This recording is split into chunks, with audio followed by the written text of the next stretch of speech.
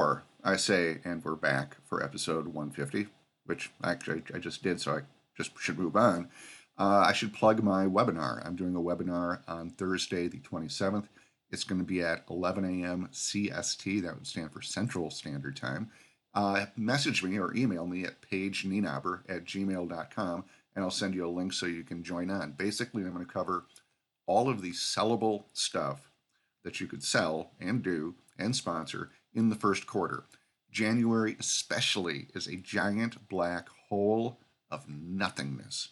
You got to have something, especially if you're coming out of a really heavy season of promotions, Halloween and Thanksgiving and Christmas and New Year's, and then just step off a cliff into nothing.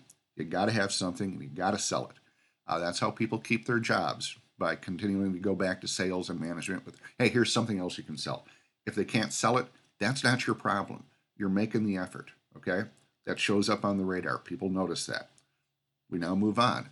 This week, it's your almost last chance for Halloween. And I say almost last chance because in 2022, it seems to take a lot of time and energy and prep and to get ready for something like Halloween, which should not be a surprise. It does, in fact, fall on the same day every year. But you got to have something on that weekend. You got to have something that day.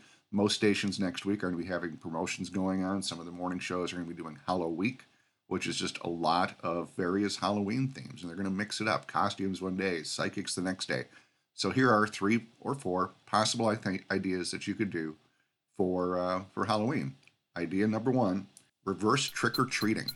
This was done at Q102 in Cincinnati, and basically it was them going out to offices during the day on October 31st in costume, giving out candy. It was basic at-work marketing, knowing where the listeners are, going to them, hanging out, because that's what people do on Halloween. They go to work in costume, and they have little parties in the break room, and they have candy and stuff like that. It was just an excuse to be out there doing that and hanging out with them. And the photos were amazing. Reverse trick-or-treating. Idea number 2, scare the living crap out of a coworker. So you don't want to play pranks on the listeners. Okay, I understand that. April Fools. We don't lie to our listeners. No, of course you'd ever lie to your listeners. What Hot 89.9 in Ottawa did for Halloween was one of the promotions people hid in a box inside of the studio. And when Jenny, the new morning show co-host, came in at, say, 5:45, he popped out of the box. She screamed. Hilarity ensued. Scare the crap out of a coworker. Idea number 2. Idea number 3. This is actually a 2-parter. Just open up the damn phones. Or open up your social media, okay? People have ghost stories. I was with some friends, and we were actually visiting a friend at a cemetery, and somehow the subject got off onto ghosts, and these are, adult males who I was very surprised would all admit that they had, at one point or another, had a kind of a scary experience. A lot of your listeners have had them. They'll share them on the phones. They'll share them on social media. I've got a photo of somebody from my former client in Portland. It was on her wedding day.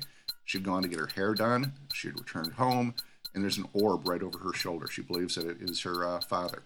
Idea number 3, open up the damn phones, open up the damn social media. And now a Halloween bonus. Number 4, online, you can go and find out where sexual predators are living. So have listeners, you don't necessarily have to say addresses. In fact, I would not say addresses. Just simply say, hey, if you're going trick-or-treating on West Sunny Slope, there are at least 3 houses you're going to want to be really nervous about going to. It's just fun. Why not? It adds, a little bit of terror to Halloween. Unintentional, of course, but terror. And that's it. 4 radio promotions in 3 minutes, and I didn't even come close to hitting the mark this week. Went a little bit over. But that's it. My name's Paige Nienaber. I consult radio stations on marketing and promotions. You can learn more about me at cpr-promotions.com. You can follow me on Facebook. My name is spelled like it sounds. Thanks to Ed Mann with Mann Group Radio, who handles all of my barter in the U.S. If you have any questions, email me at pagenienaber@gmail.com. Thank you to Isabel Boshi with Nook Design out in Vancouver. I'm very excited to see what she does this year. She and her roommates all went to Seinfeld a few years ago. And as always, to my producer out in Hollywood, Don Bustante. Good night.